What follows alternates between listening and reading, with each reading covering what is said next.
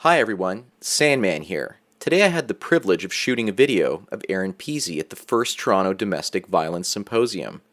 There were also many other speakers, and I got lots of great footage, and I'll be sharing it over the course of the following week. I also had the pleasure of meeting Aaron Peasy in person and speaking with her. She told me that women in Los Angeles are terrified of men going their own way, and she completely supports our movement. She even mentions MGTOW at the end of this talk. So enjoy the video. Cheers. My mother was Canadian. I was in Toronto. I went to school in Toronto. And it was in Toronto that she was at her most violent because we had been born in China. We were refugees, and we ended up in Toronto because she had a Canadian passport. But she had no nanny, and we had nothing to protect us from her rage and anger. And one day she whipped me with an ironing cord. And I went to school the next day with scabs and blood. And I stood there and said to the teacher, "Look what my mother did to me." And she looked at me and she said, "No wonder you're such a terrible child." And she was right.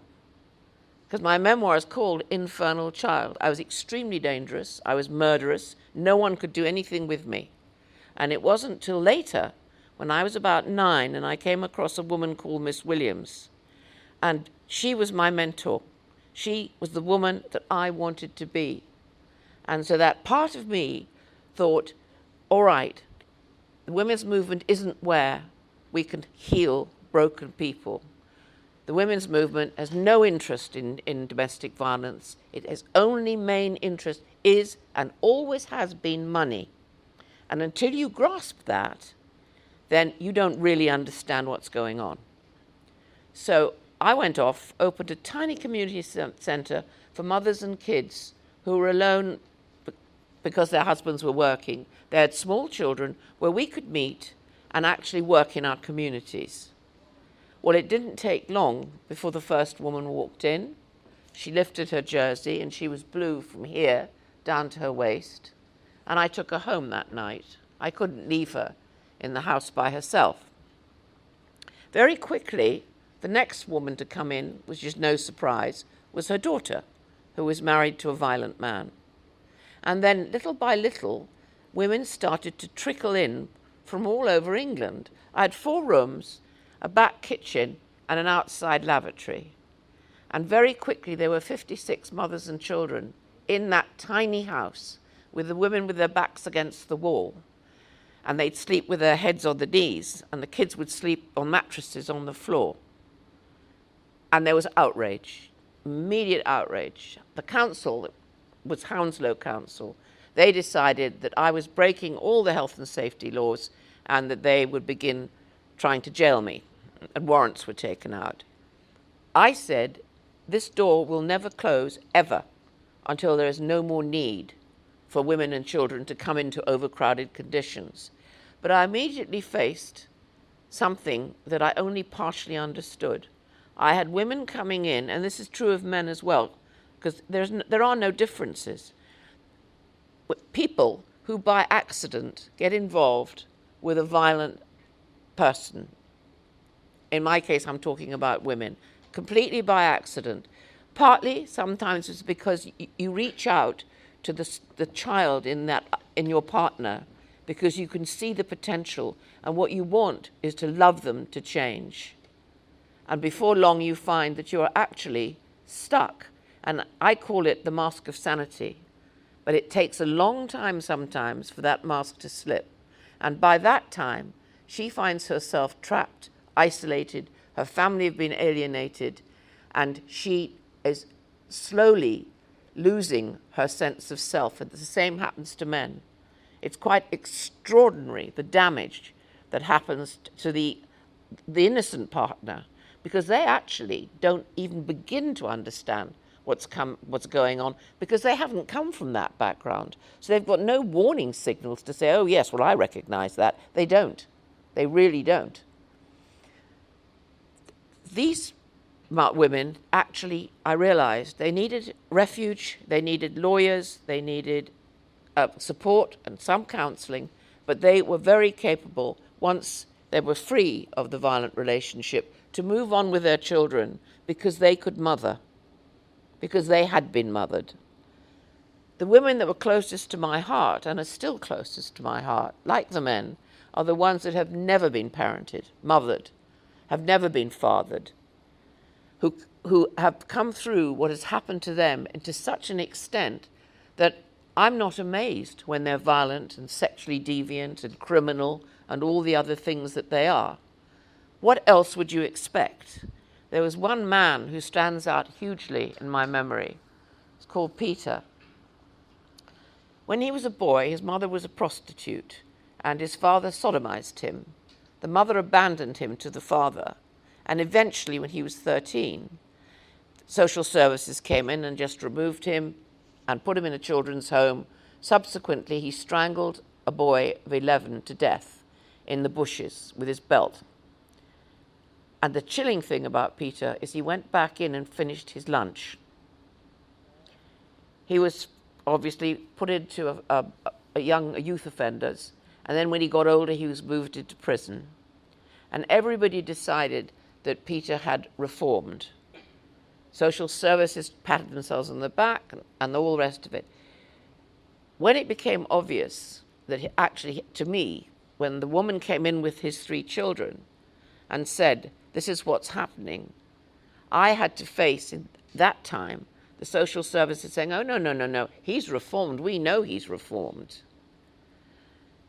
And when you look at that and you say to yourself, nobody can reform from that kind of damage unless somewhere along the way someone has put their arms out to them and said, let's do some work together. And that is what I found, and where my heart was, even from the very beginning. It was trying to find out how can you heal totally broken people? How can you love the unlovable? Because that's what I was seeing with the violent, dysfunctional women that came in. So my figure, which ties up with yours, is of the first 100 women that came into my refuge, 62 were as violent and some more violent than the men they left. And the rest were innocent victims of their partner's violence. So as I could understand it, I had to look at women who were just like my mother, incapable of mothering. She had 3 children. She never wanted daughters, she got twins. She just wanted a son, but she only wanted her son till he was about 7, and he became a little rumbustious, noisy boy. And then she just dropped him for the rest of his life. He never really recovered from what she did to him. And to a certain extent, obviously it affected my sister and myself. But as the women were in the refuge, the most interesting thing about all of it is I recognized, because you have to live with somebody's violence to understand fear at such a deep gut level that you actually, the rest of the world becomes an alien place to you. You are just enmeshed in this moment. And I think one of the things that is all of us can say, as children, when we'd wait and we'd hear our father outside the door with a key, the key would go in the lock, and then you'd be very careful to look at his face, because until you saw the look on his face, you didn't know what was going to happen that night. But like most children, because my mother cried and wept and wailed, I saw her as being totally bullied and intimidated by my father. It took me many years, and I was quite a lot older, when I suddenly recognized my mother threw the bomb and my father exploded. Once you realize that, and I realized it was both of them, and the confusing thing for a child is in that situation there is this massive explosion and crying and wailing and weeping. Next morning they're having breakfast together, while the 3 of us have been lying shaking in our beds. So this was what I had to actually work with. And my problem was, when I started to look for any literature, there was actually nothing at that point about intimate partner domestic violence. It was never discussed. All the agencies knew about it. It was known right the way through. But the attitude was very simply, this is nothing that anyone is going to discuss. So when the refuge is filling up. The local vicar preached against me and called me a marriage wrecker. Catholic priests came in and went to their Catholic women in there and said, look, you've made your vows, you go back, you've made your bed, you've got to lie on it. So I had to eject him. And in fact, the rabbis as well, they'd send B'nai B'rith, the women, in to collect the erring wife. And I'd have to end up throwing them out as well. So I did a lot of throwing out. But what came out of it all was the desperate need to learn how to love, to learn how to be loved, to develop tools and strategies for knowing how you can actually get through whatever happens to you without this terrible, terrible rage and violence. How we used to have a sticker that said, people are not for hitting, children are people too. And on the T-shirts of the kids, we would put that sticker, so when the mother lifted her hand, that sticker was there to remind her. The hardest part of it all was, of course, nobody was at all interested in the idea of healing broken people, to say nothing of the totally damaged kids. Their concern was to try and bury this problem, because they did not want it to come up. I wrote the first book in the world on domestic violence. It was called Scream Quietly or the Neighbors Will Hear. That was Jeannie's husband said when he was beating her. And I remember she was telling me this, and I said, well, can I use that? It's a fantastic title. And I wrote the book, and I included all the letters. I'd never written a book, so I had all the letters I had, and what was happening at that time. And at the end of it, I put a whole list of all the agencies who knew exactly what was going on, and they all queued up to sue me. But then the cat was out of the bag, though. They could no longer pretend this was not an issue, because the press got behind it, and so did the public. My problem was they only wanted to hear about innocent victims of partners' violence. What enraged them and made me the enemy was I said, no, but it's not like that. It's not a gender issue. It has nothing to do with patriarchy. That's a whole made-up nonsense. It's actually fraud. At that point, before I actually opened the refuge, the women's movement, both across the Western world, became a very fashionable thing to do. And they did get funding, as thousands of women paid to join this movement. In England, it cost you £3 10 shillings, which is quite a lot of money, actually, in the 70s. But that money was running out, so they needed further funding. And this I knew would happen. Even as I actually opened the door and the women poured in, I thought to myself, yeah, this is going to be perfect. It's a perfect issue for a feminist movement who say all men are violent. And it's a perfect funding issue, because as long as you make sure that the women are told and everybody is brainwashed into thinking of women as victims, then you have an income and it will become jobs for the girls.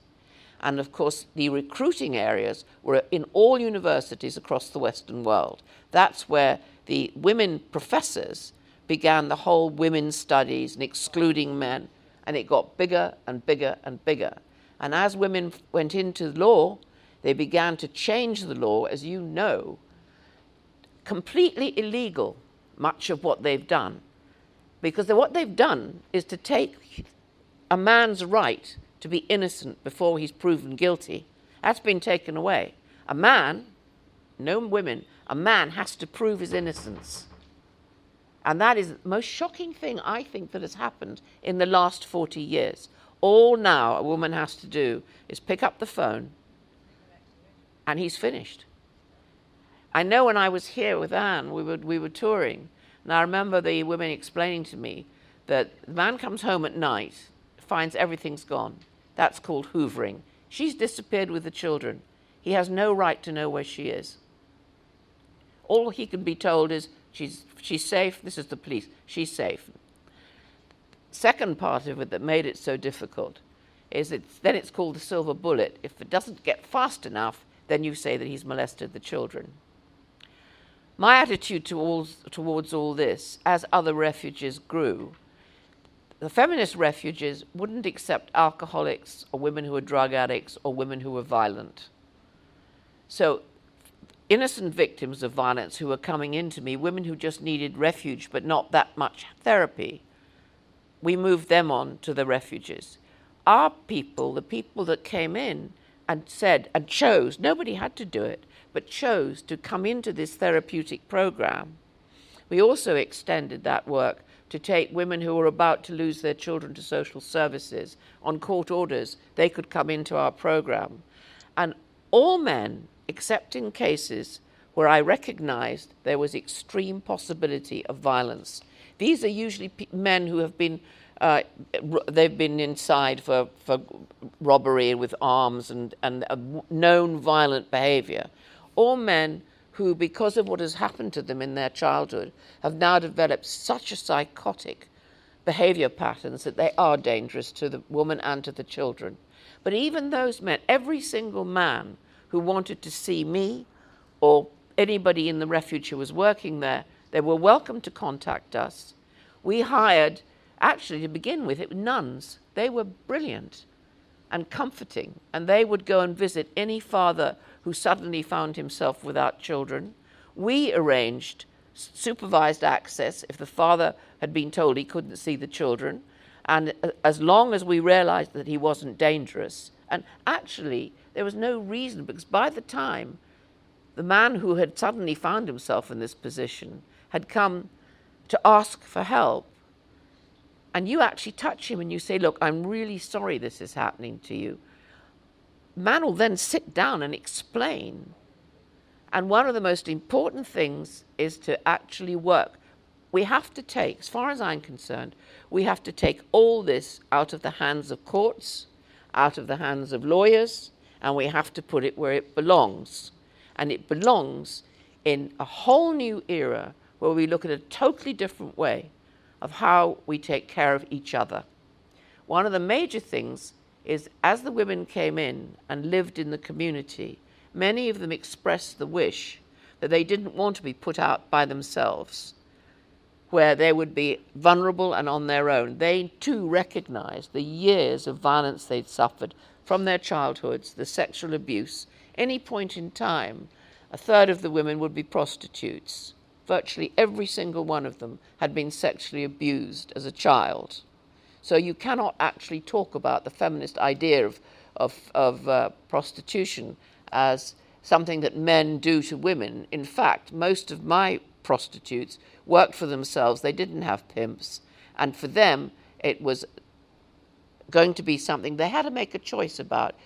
My attitude was, if you want to stop and you want to work, then fine, I'll help you. But if this is what you think you need to do, that's your business, as long as you make sure that the children that you've brought in, you don't take them. It wasn't about moralizing with people or imposing things on them. It was about saying, I know you want to love and I know you want to be loved. These are the tools that'll help. And you were talking about language. Most people from very violent homes don't have emotional language. That they are actually bereft of being able to explain feelings.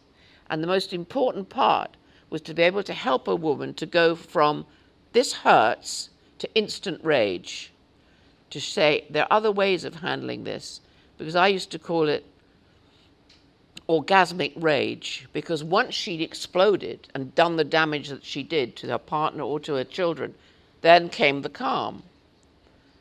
And we used to have to work on that, to where actually, after a period of time, you could see, as she began to become much more voluble, as she began to, we did a lot of poetry, women and men too, writing poems, because those were the words that are easy to start with. And then we used to sit for hours, everybody talking about feelings. So 10 o'clock in the morning, the kids went off with the play staff, who were usually virtually all men, with some women working with them. That's the first time the children knew good, kind, gentle men. And they're forbidden in refuges. The shelter movement will not allow men to work directly with children or even sometimes to come into the shelters. And I have been in here, when I was here last with Anne, we were talking about the fact that the shelter movement is actually bunkers that could brainwash women into this whole concept that they have to remain victims. And actually, they learn very quickly, if they dare to try and take responsibility for their behavior, they will be in big trouble with the sisterhood. So I had to make a decision. Was I going to join in with this massive battle against the feminists from the very beginning, or was I going to do what mattered to me and to my heart? And I chose, because I knew I wasn't going to win this battle. They were so highly organized that what I needed to do was to actually work directly with men and women and children.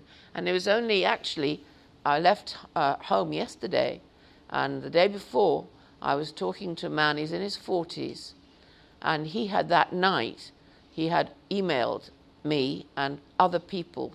He's quite isolated, and he said, I'm going to kill myself.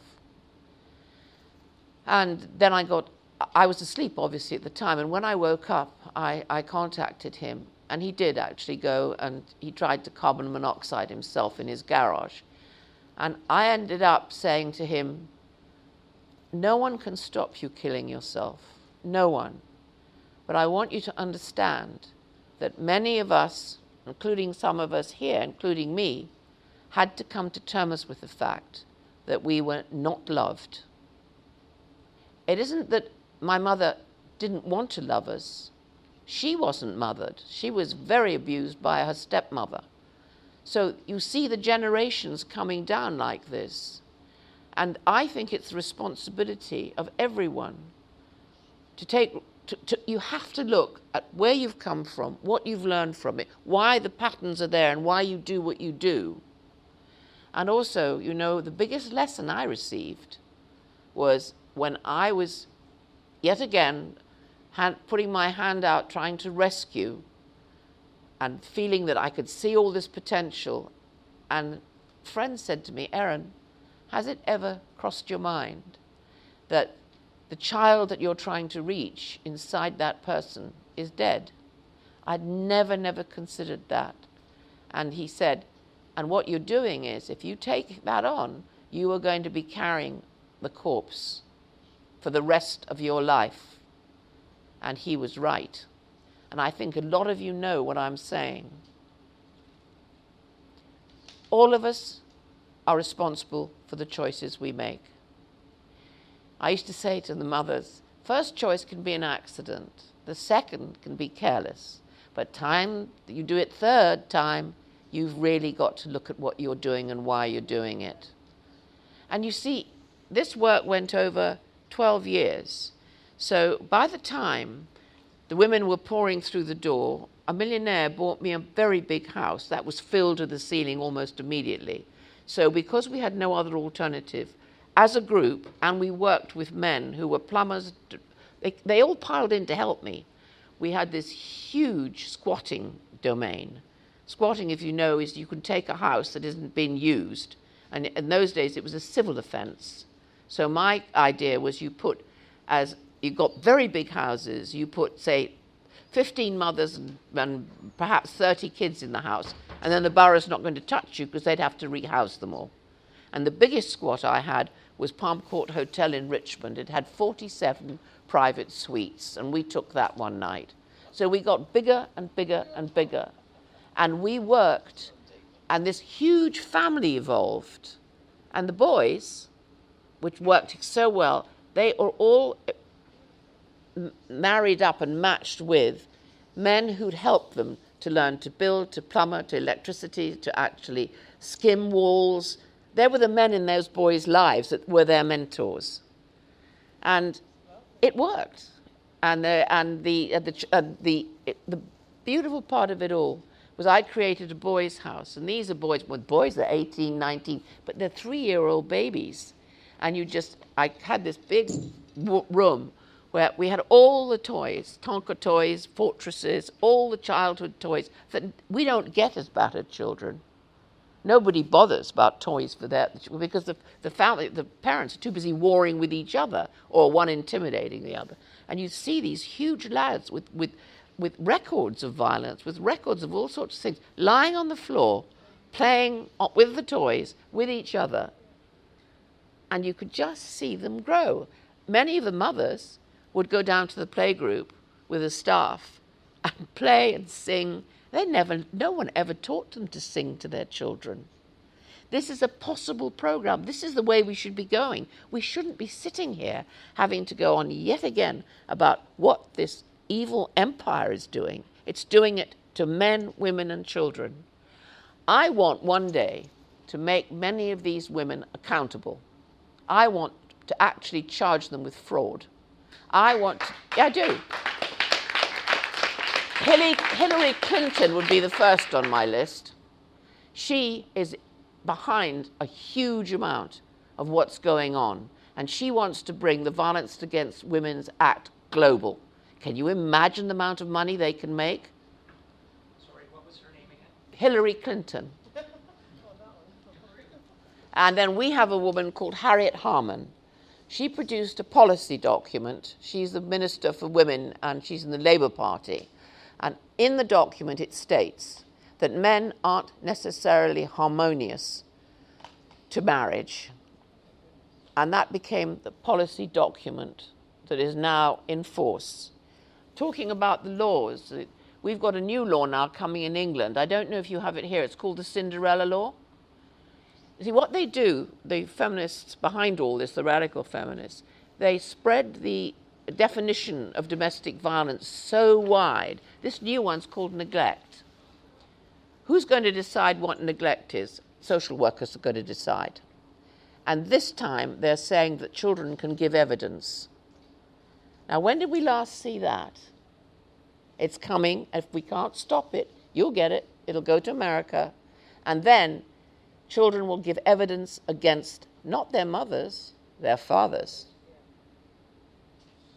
Are you talking about McCarthy era stuff? Sorry? Are you talking about McCarthy era sort of stuff? No, I'm actually talking about the communist regime, which is where children did give. Yes, you're right. Yes, you're right. Yes. But actually, at the end of the day, this is a group.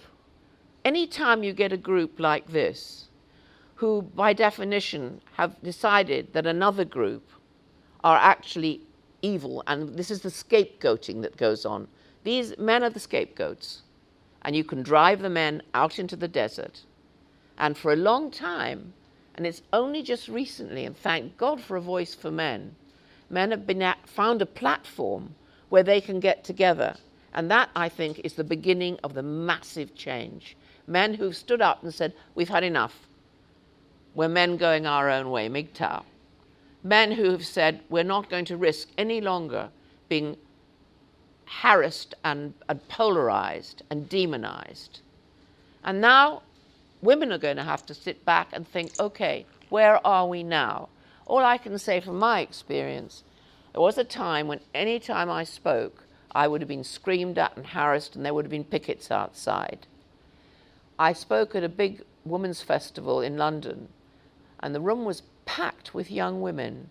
And I ended saying, if men and women don't get together to work to stop this, then there is no future for us or our children. And you know, they all agreed.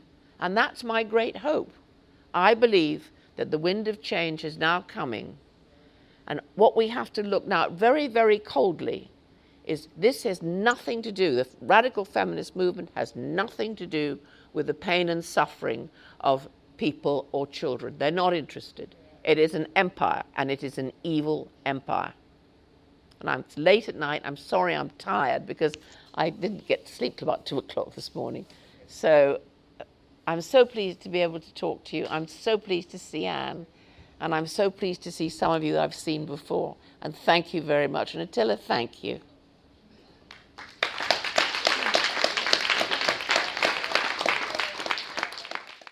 Save big on brunch for mom, all in the Kroger app. Get 16-ounce packs of flavorful Angus 90% lean ground sirloin for $4.99 each with a digital coupon. Then buy 2, get 2 free on 12 packs of delicious Coca-Cola, Pepsi, or 7-Up, all with your card. Shop these deals at your local Kroger today, or tap the screen now to download the Kroger app to save big today. Kroger, fresh for everyone. Prices and product availability subject to change. Restrictions apply. See site for details.